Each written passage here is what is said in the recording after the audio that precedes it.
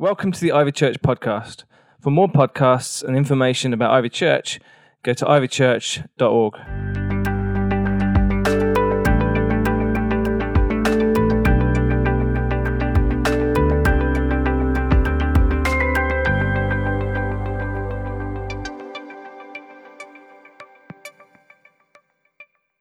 Well, we're going round. I'm going to kind of do the first half of the talk, and then I'm going to kind of split it up with something, because like I said before, we can sometimes sit and listen, and then it kind of goes in, it goes out, and we forget what it was that we were even looking at in the first place.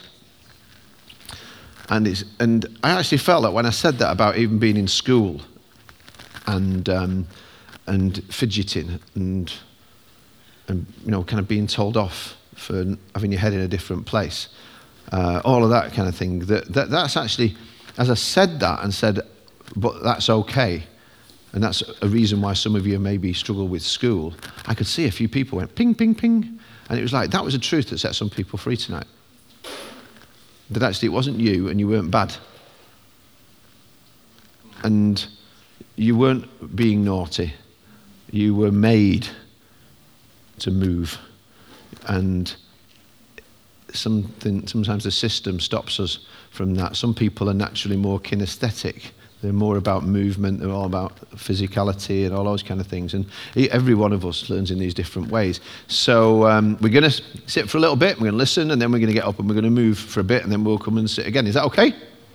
So we'll do that later on. So where's your head right now? That's my question I want to start off with. Just listen as we start to God's word from Colossians chapter 3, verse 2. I think you should go up on the screen.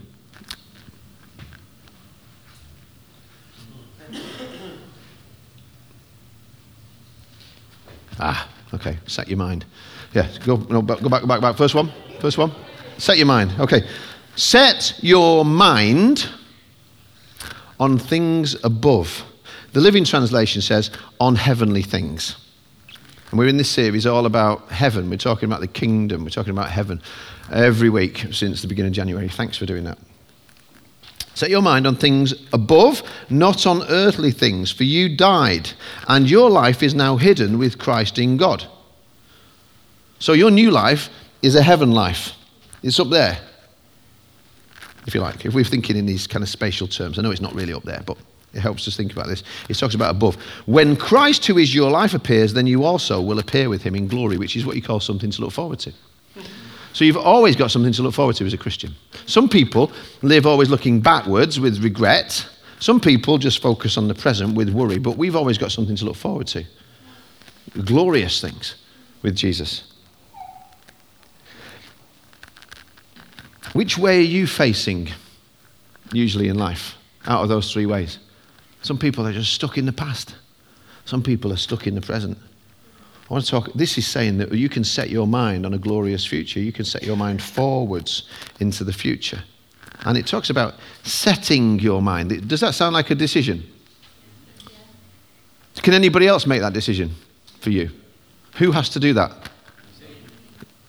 Say, I do. You do. You are responsible. Say that. I'm responsible to set my mind. This is a command from the Bible. Set your mind. How do you do that? Let me take you back a verse, because I don't even know if you've done this yet. Even in the worship so far, maybe you've not done it yet. But it's all about focus. What do you focus on? If you're going to change a person's mind, first of all, it's good to, like I said before, move your body. Another thing is you have to change the focus. What are we focusing on most of the time? This is so important. Where's your focus? Where is your focus most of the time while you're walking around on this planet? Because this chapter in Colossians starts, since then you have been raised with Christ. Anybody here that applies to? Put your hand up. Okay, great. Set your hearts on things above, where Christ is seated at the right hand of God. Because we are three-part beings. If you're able to stand, please stand. If you're not able to stand, sit up, strong. did this yesterday. We talked about there's a difference, 2 millimeter difference between being down here. Just put your finger on your sternum there. 2 millimeter difference between a person who's like this and a person who's like this. Just raise that sternum up. But what a difference in life that is. Just stand there like that. Sit there strong. Take a deep breath in through your nose. Set your heart. Your heart was formed before your mind, before your brain. It's the way it works. God made your heart first.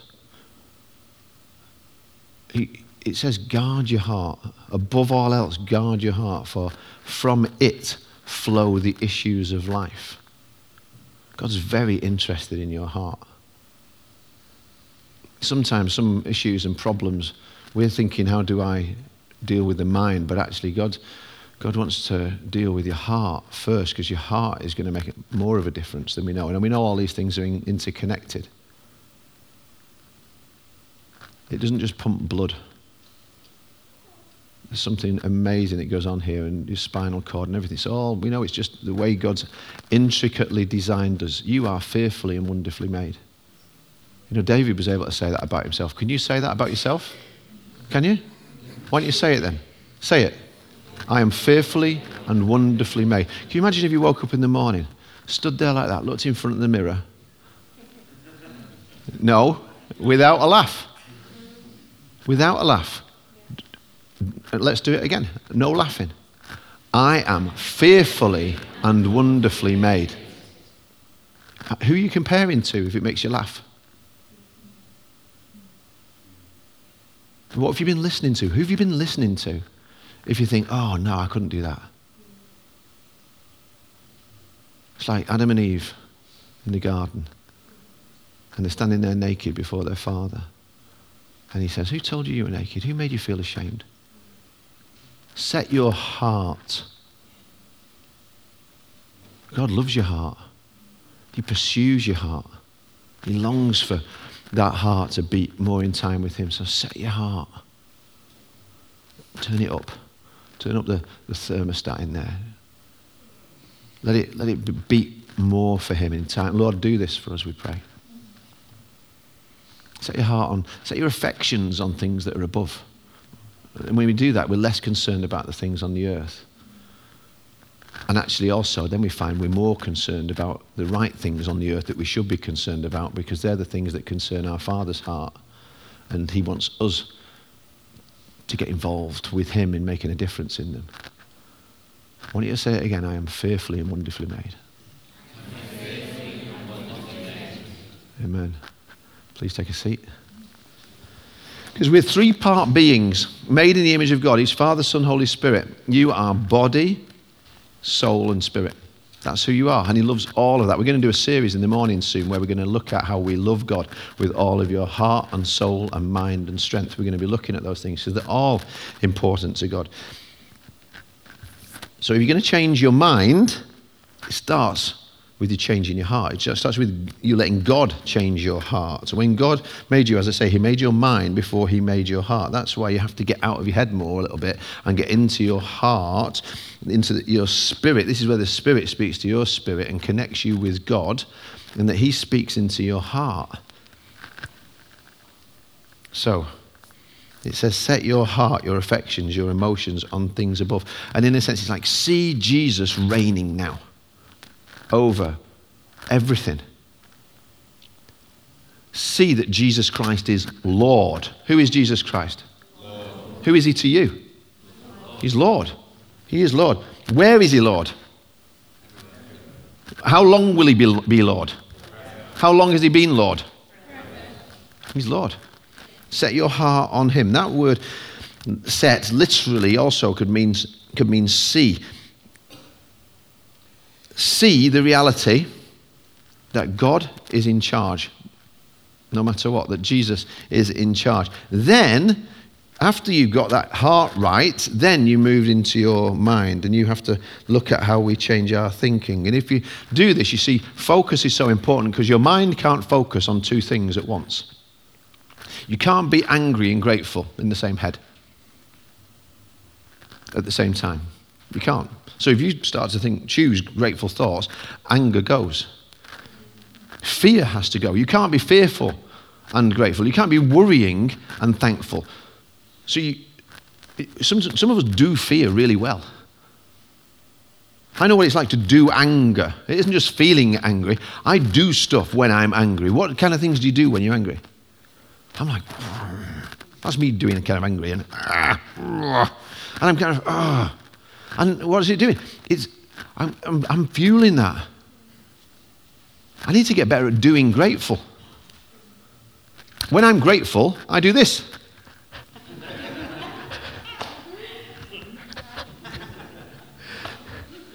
Sometimes. But, if I ratchet grateful up here, that's going to change something in here and in here. Not just, yes, I really should feel grateful. Do grateful. It says, set your minds on things, on heavenly things. Do your thoughts, does your does your perspective and beliefs, do they ever feel like they come under siege? They have kind of external and internal things that come in. Because there are outer critics, we've got a picture of a couple of them, which can shout at you and tell you it's too late now and not you. And, maybe you've had at various points in life, people, outer critics. Hands up if you've ever in your life had an outer critic. You know what that's like? People saying, trying to pull you down and stop you. Some people have had way more than other people.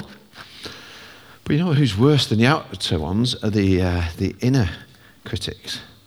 Those little voices on the inside. Because the problem with those is they sound like, who do they sound like? They sound like me. And I tend to believe me. Don't I? Because that's my voice. So if I'm listening to that voice, I'm thinking that's my thought. But you know what? It isn't necessarily my thought just because I thought it.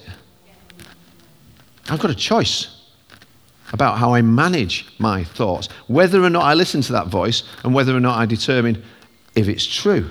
What do your voice or voices, what do they whisper? What do they shout? When you're about to step out or step up in some way, or when you're about to believe God for something, what do those voices tell you? Stop it. Why would you do that? Why would you think you can do that? Who are you to do that? After you did this and this and this. Oh, I don't know what they are, but like, you show off. Why would you step up into that? What would people think? What would people say? Ever heard those voices? The ones that tell you don't shine, don't make a difference. Jesus said you're the light of the world. Is he right? Is he? Yeah. But the inner critic says, get back in the shadow. Stay small. Worry about what other people might say. Don't be so proud. Stay ordinary. Who do you think you are? You'll only screw it up. You'll mess it up before you're going to mess it up again. And you end up, as a result of that, not taking a leading role in your own life. So I'm learning some important keys to try and overcome this. I think it's the most important battle which is in our mind. And if we win this battle, then we can win all kinds of battles out there. And also a prayer that we can pray, the kind of prayers we can pray which are going to break free. We're going to do that in a little while. It's often been said the mind is the primary battlefield when it comes to spiritual warfare. And in another place, the Apostle Paul teaches about this, and this is what he says: for though we live in the world, we do not wage war as the world does. The weapons we fight with are not the weapons of the world. On the contrary, they have divine power to demolish strongholds. We demolish arguments and every pretension that sets itself up against the knowledge of Christ, and we take captive every thought. Say every thought. We take captive every thought to make it obedient to Christ. What's this teaching us? It's saying you have power over your mind. God is giving you power now. If you're a new creation in Christ, you get to take captive thoughts. So I'll tell you a bit more about what it means after we worship again. So please stand up if you're able to stand. And we're going to stretch. And the band are going to come up. And I think we're doing, it's the Alive in Us thing. Yeah? Oh, this is living. All right, they're going to come up, but we're also going to be playing some music through the speakers and everything like that. Spread out a bit, make a bit of space. I would like it if we actually moved a bit. Is that okay? Did it a bit of that? This part of your body was designed for shaking. Yeah? So it's called shaking what your mama gave you. And you can do that in church. It's a good thing to do. Yeah? That's it. I see you, baby. Okay, so feel free to be able to move a bit. It's good fun. It makes you feel better. It makes you feel young. So imagine you're not in church. Imagine you're in the club for a moment, and we've got some great music that's going to be going. So let's have a clap. Come on.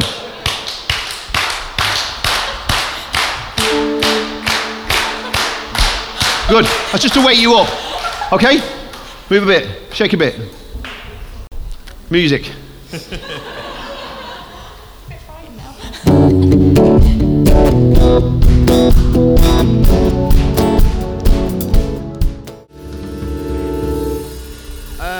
Fist bump 3 people and take a seat.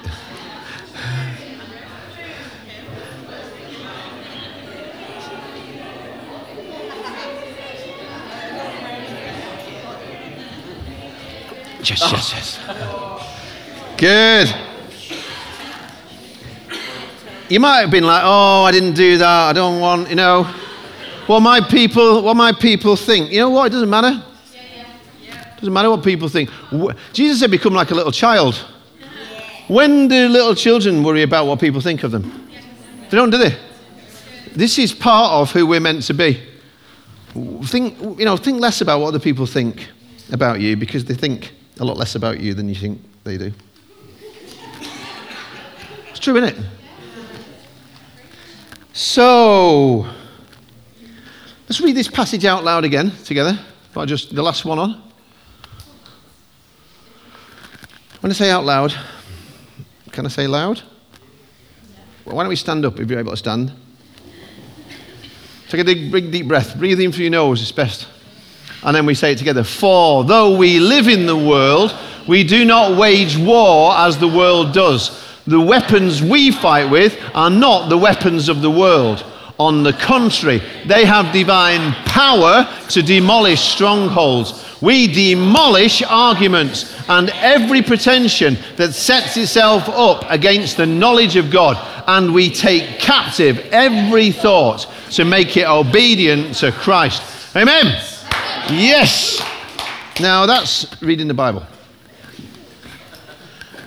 3 things we need to know. Number 1, your thought life is kingdom territory and it will be contended for. If you've been coming along to these evenings, we've been looking at the kingdom of God. And if you looked at if you've been to the Fuel events too, where we've been looking deeper into the Bible, you know the importance of territory to God. We said that God is a king and kings rule territories and they seek to extend territory. The whole earth was created to be a colony of heaven. So now your mind is actually the most valuable real estate on planet Earth to God. And the enemy is constantly trying to gain possession of it again. He's constantly haggling, if you like, so that you will give him a slice of ground here.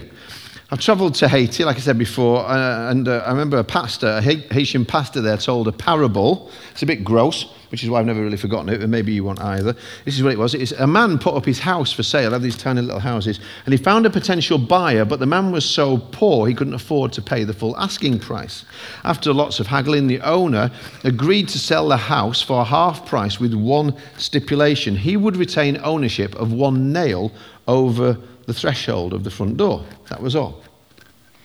After a few years, the original owner said, I want the house back. And the guy who now bought it said, no, I don't want to sell it. My family live here now. I'm unwilling to sell.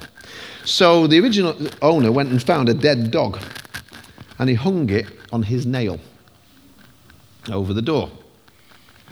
Soon, the stench from that thing made the whole house unlivable.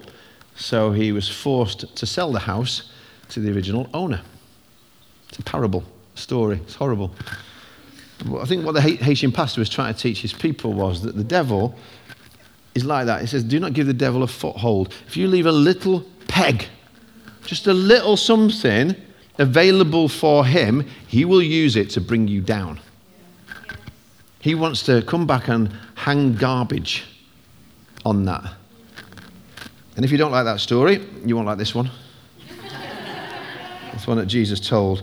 When an evil spirit comes out of a man, it goes through arid places seeking rest and does not find it. Then it says, I will return to the house I left. When it arrives, it finds the house swept clean and put in order. Then it goes and takes 7 other spirits more wicked than itself, and they go in and live there. And the final condition of that man is worse than the first. It's a horrible story, Jesus. What's he saying? A person is like a house. We're like the house. Your mind is like the house. Jesus says that this man's life can be messy and dirty and cluttered and filthy like a house. Can anybody relate to that? Yeah? But then Jesus comes. He comes with his word. He comes with his truth. And he puts all the lights on. And all the darkness has to go. And the evil spirit is cast out.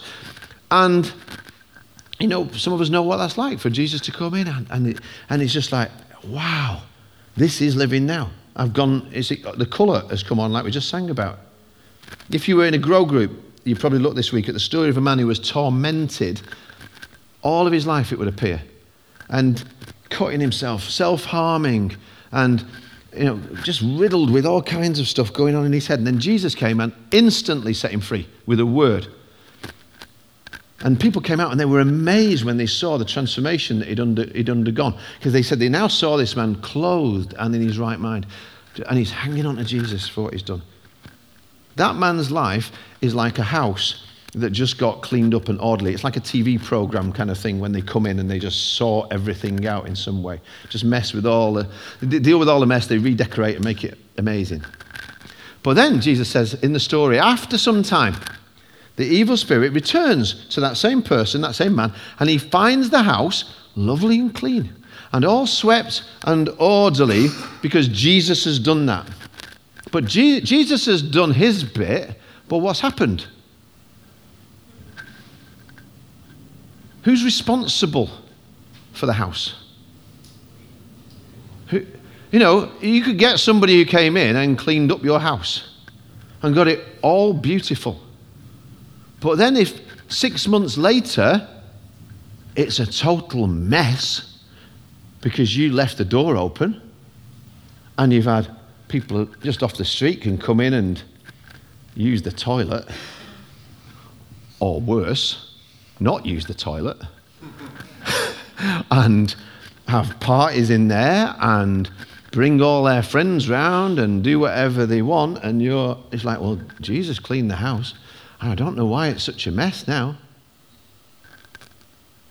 Because he's not set a guard over the door of his mind. He's wide open. And so the spirit enters the man, and this is the first case of repossession of a house that Jesus is talking about. This house gets repossessed. And it's even worse now.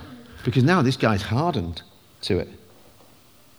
And he's got all these other squatters, 7 other spirits. Pride, anger, lust, fear, swearing. I don't know what. I don't know this is just a story, but it's not just a story because I've seen it happen.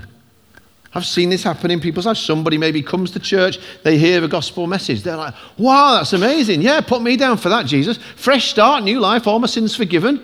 Yes, please. Are you doing baptisms? I'd like to be baptized, please. And they come and get baptized. And it's all amazing. And isn't Jesus great? And they're up the front. Oh, this is great. Jesus has set me free and all that kind of stuff. But then you start to see a bit less of them. And you know why?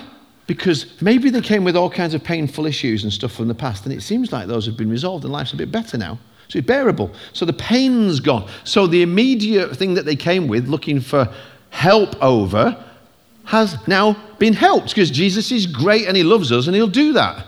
He does answer our prayers. So put the Bible on the shelf now, and actually I don't really need to listen to worship and stuff like that. I don't need to do any of that. Certainly I might come occasionally at church, but there's nothing going on in my house like that. I'm watching Game of Thrones. I've got box sets to be focusing on this year. I'm not in as much trouble in my relationship, and I've got, my money thing's a bit better and all that, and, maybe if it gets really bad again, I can ask Jesus to come and sort it all out. See, I've met some of these people years later, and some of them have just got really hard towards God. Nasty, cynical. Oh, they hate church. And they've got all the same problems that they used to have, and actually worse problems. Maybe they're just better at hiding them. And you know what they say? Oh, well, I used to go there. I used to go to that church. And I did all that, and I even put my hand up and all that. But it didn't work. It did work. But you didn't work it. You didn't do the other bit, because the program worked, but you stopped working it. We'll come back to this later, and I want to bring an additional insight to that, because Jesus actually talks about something really interesting to do with this, and about how this person ended up more controlled at the end than he was at the beginning. Isn't that interesting? More messed up than he was at the beginning. And why? What was it that led to that evil spirit success messing up his head and his life so much?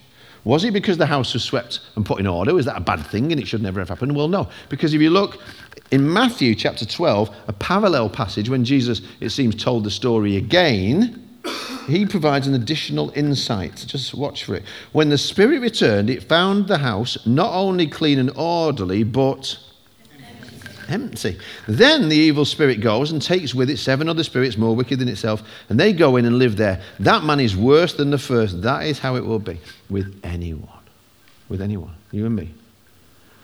See, the cleanliness and orderliness of the house were a good thing. But the sad fact of this relapse that's taken place is, see, Jesus can come in and cleanse and purify anywhere, any house. No matter, nobody's too messed up for Jesus, are they? Nobody's gone too far that he can't help and do all that. But if he cleans it once, now you're responsible. You're responsible for what goes on and what goes in. Aren't you?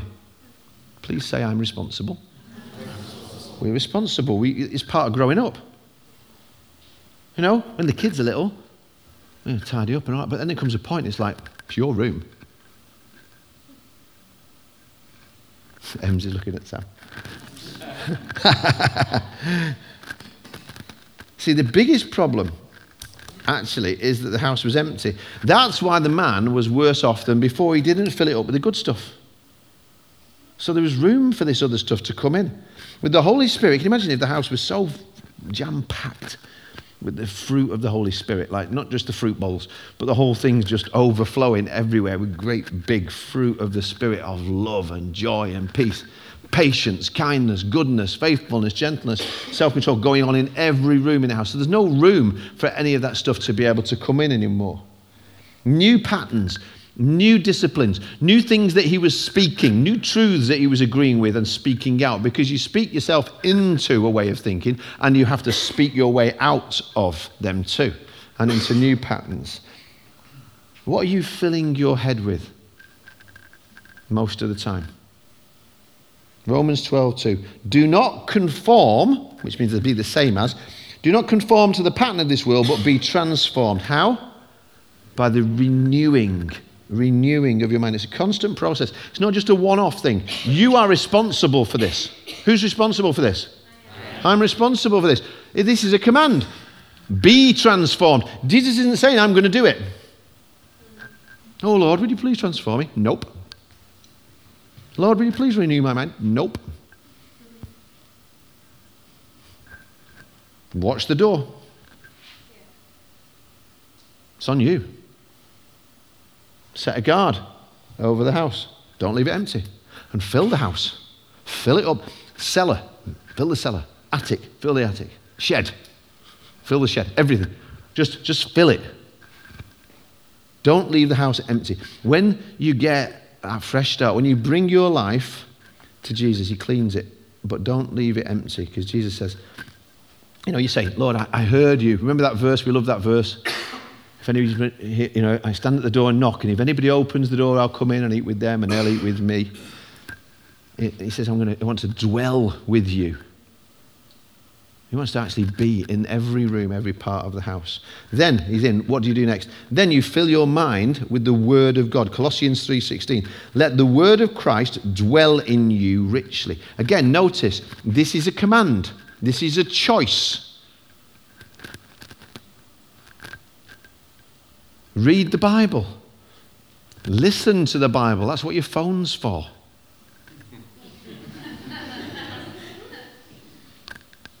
Psalm 119 verse 11, I have hidden your word in my heart that I might not sin against you. Jesus said, John 14:23, if anyone loves me, he will obey my teaching, and my Father will love him, and we will come to him and make our home with him. That's what he wants to do. What else do you need to fill the house with? Ephesians 5:18, be filled with the Spirit. Perfect tense in the Greek. Be being filled.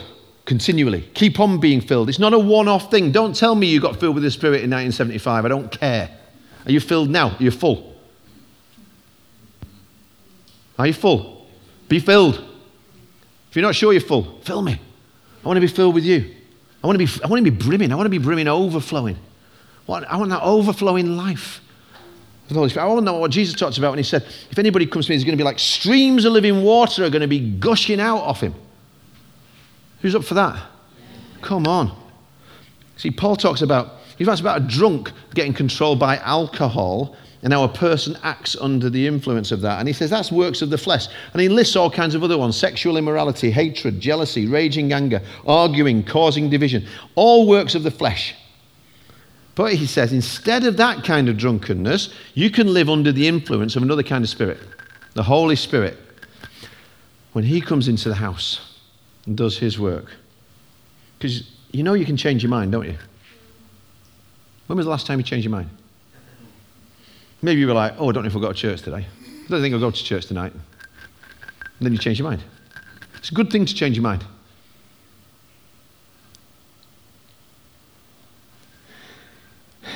We'll never change the world out there until we learn to change the world in here.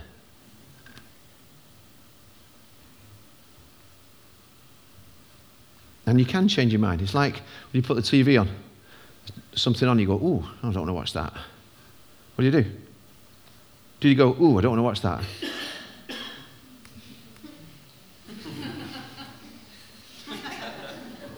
No, what do? You turn it over, don't you? Of course you do. I mean, first of all, in our house, I have to look for the remote everywhere. Eventually,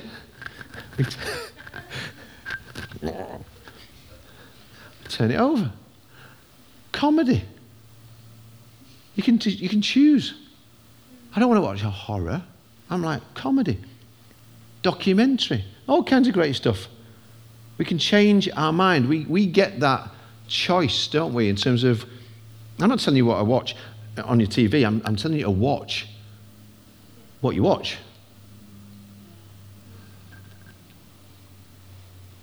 You see, your mind is so valuable to God.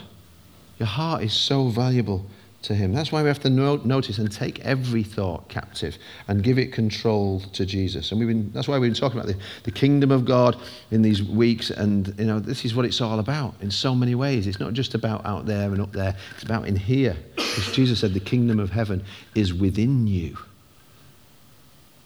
That's why the enemy wants it. Number 2, identify the source of your thoughts. What are the dominant voices in your life? I talked before about the outer critic and the inner critic. Those tapes that play in your head. You've got to check the source of the voices that we're listening to.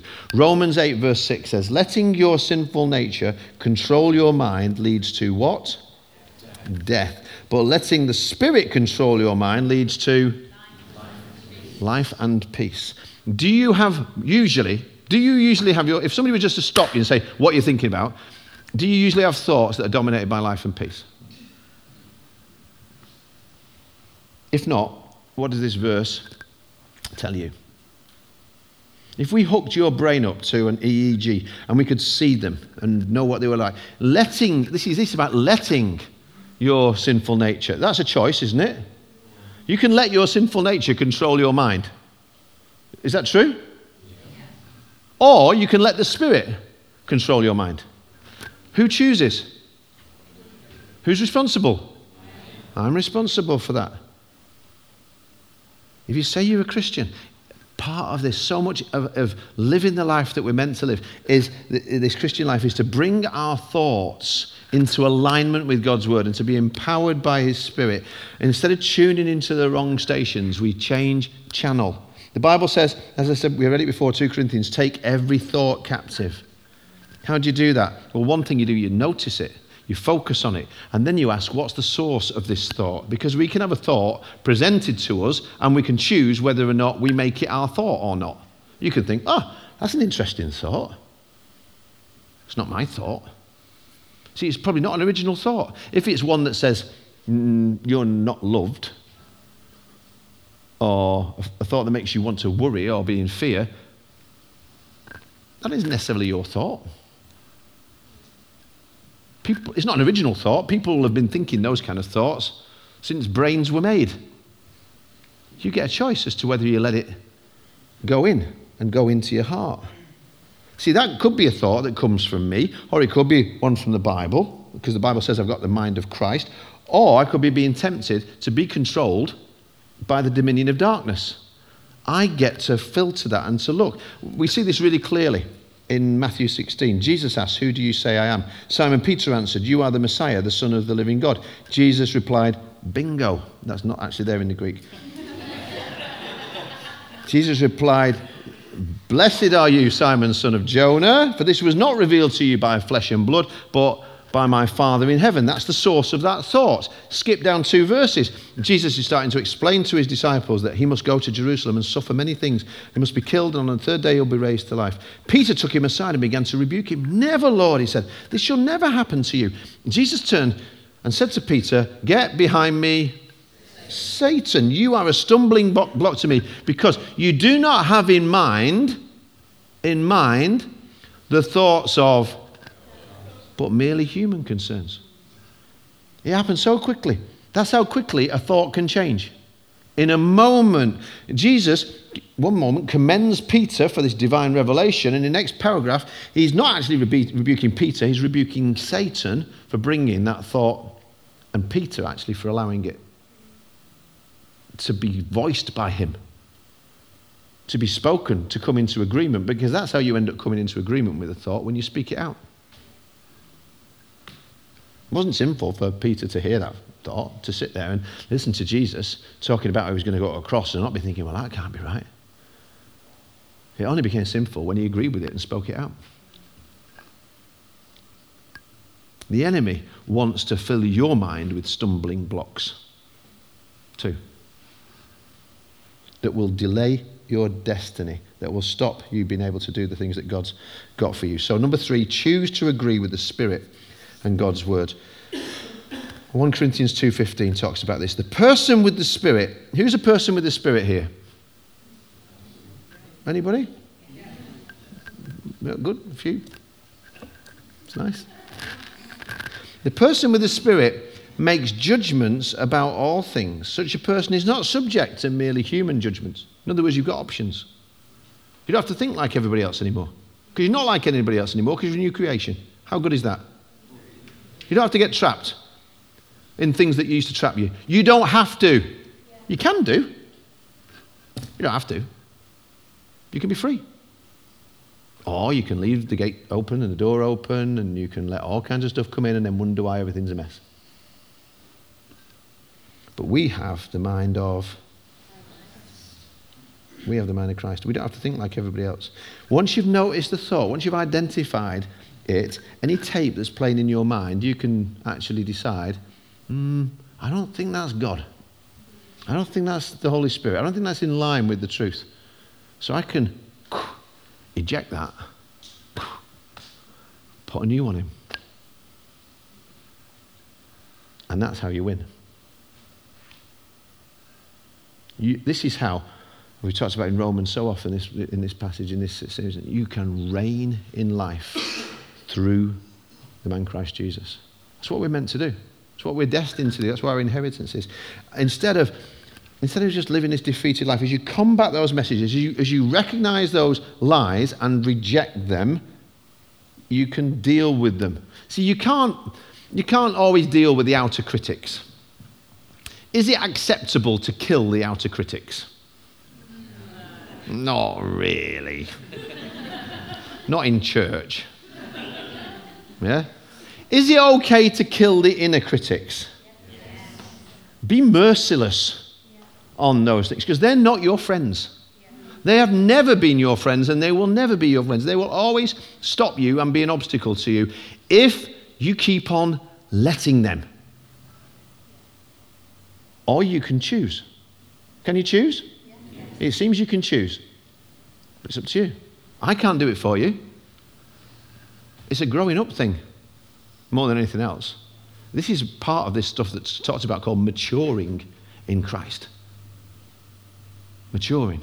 Not just being a baby, tossed around by every wind of doctrine. And so, it can start tonight. We're going to pray.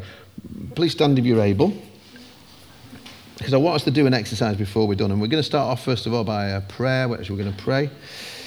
Just a prayer to clear this kind of battle in your mind, your thought life, because the most valuable real estate to God is between the space between your ears and your heart as well. And Jesus paid the price of his own body to purchase you and to win you so that you could belong forever to the Father. It could be helpful as the Holy Spirit comes to mind now. As I've been speaking, it could have been that you've been identifying thoughts and messages,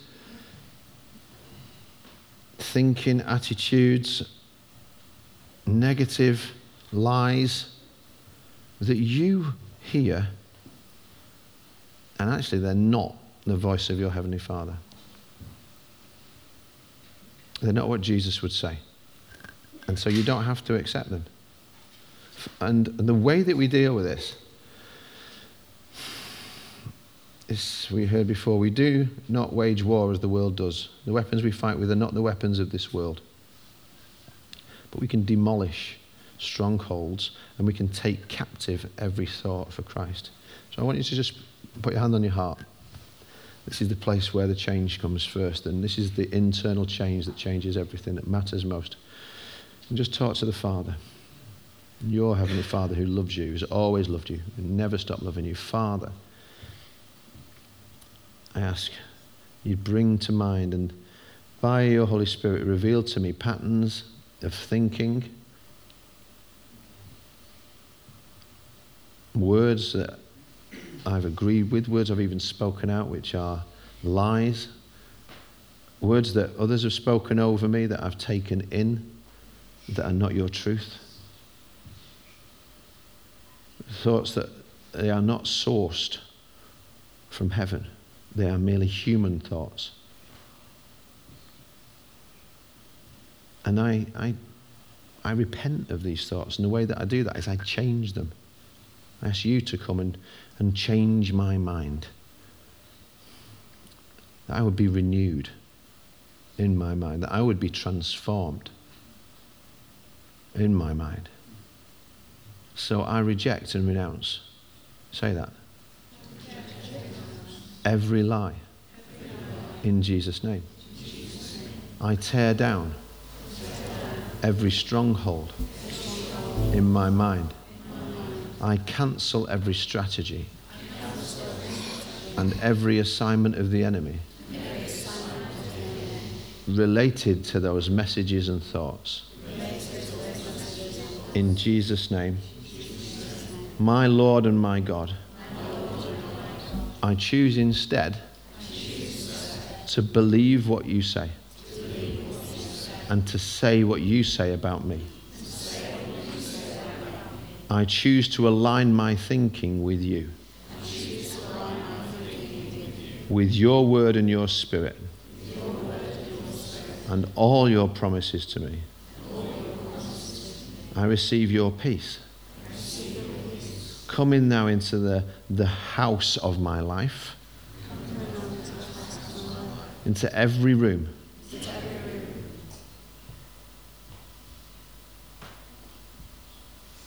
Just give him access to every room, past, present, and future. Holy Spirit, come.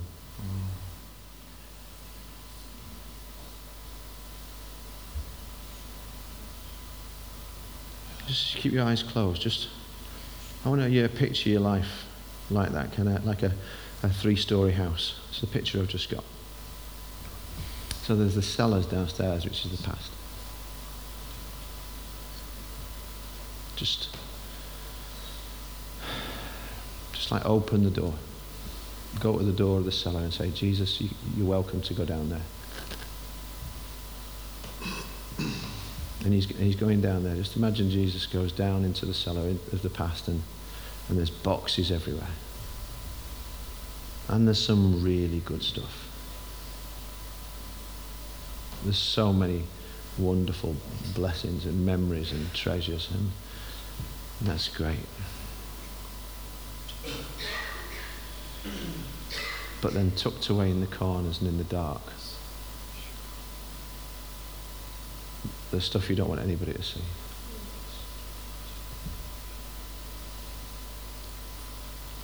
There's boxes of words, there's pictures in there. Things you've done and things that have been done. And just imagine Jesus is looking at you and he's like, is it okay if I go over there? You've got to invite him. Just give him permission to go.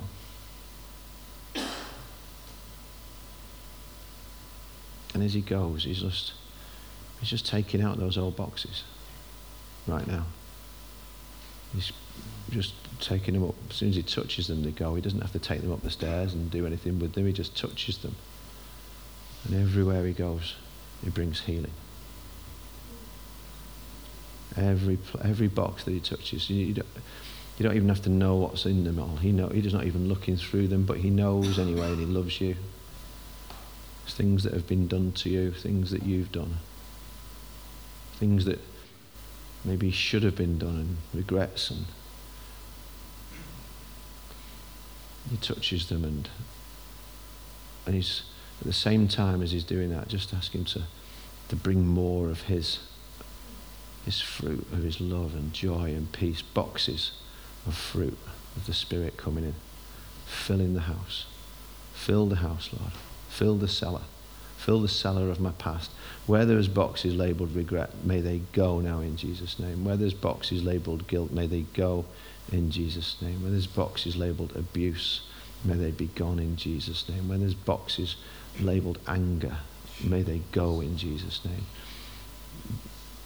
Hateful words, go in Jesus' name. And at the same time, here comes love, peace, gentleness is being coming. Fruit of the Holy Spirit, filling that whole place up. There's no more room in the cellar.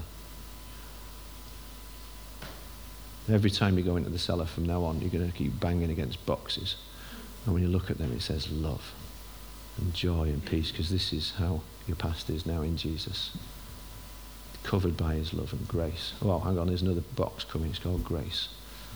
Just more room for cramming in, filling every space in the past. Now just come into the present. All the house on the ground floor. As you look around, maybe there's worries, fears, stresses, things you could really spend a lot of time burying your head in, getting very anxious about. And some of those have got people's faces on. Maybe there's boxes of photographs and people that you're worried about, situations outside of your control. Just focusing on that.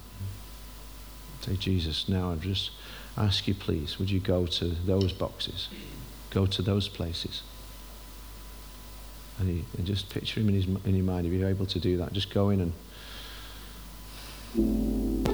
again, he's bringing help. He's filling those boxes with hope, with answers to prayer, with joy. There's a big box with a no written on it. He's just putting a yes in that box. Because all the promises of God are yes and amen in Christ Jesus. Is there a worry you've got right now? Just write it on the box. Just write the name of it on the box. And Jesus is coming and taking that box. Just fill that whole ground floor by your Holy Spirit now, Lord. Fill it every room, top to bottom. Just imagine you can't even move in that, so now you've got to go upstairs, and that's the future. And maybe it's a fearful place for you. It's been a place you don't know what's going to happen, you don't know what on earth the future holds, and there's so many things, and it's full of newspapers, because the newspapers are full of fear. And the radio's full of fear, and so many situations that come and that would worry you, and the calendar's just got full of question marks. Please come, Holy Spirit, Jesus, please come into the whole of the top of this house, in the loft space, everywhere. And again, we look forward.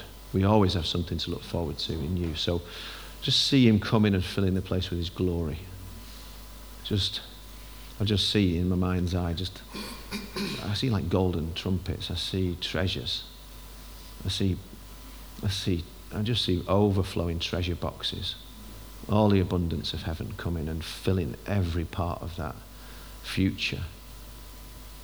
I know the plans I have for you, says the Lord. Plans to give you hope and a bright future. So this is bright. See it bright. The future is bright with Jesus. It's full of hope.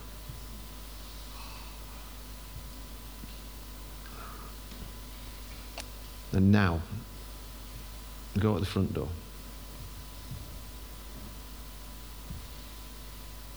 And imagine somebody's coming with a package for you, and it's called fear. Or it's called don't forgive that person, or it's called hate yourself, or it's called you're not enough, or it's called you're not loved. And they say, is this your name, and would you mind signing for this package? What do you say to that person? Does it belong to you? No. Return to sender. Amen. Amen. Let's worship Jesus. Thanks for listening. For more podcasts, go to ivychurch.org/media.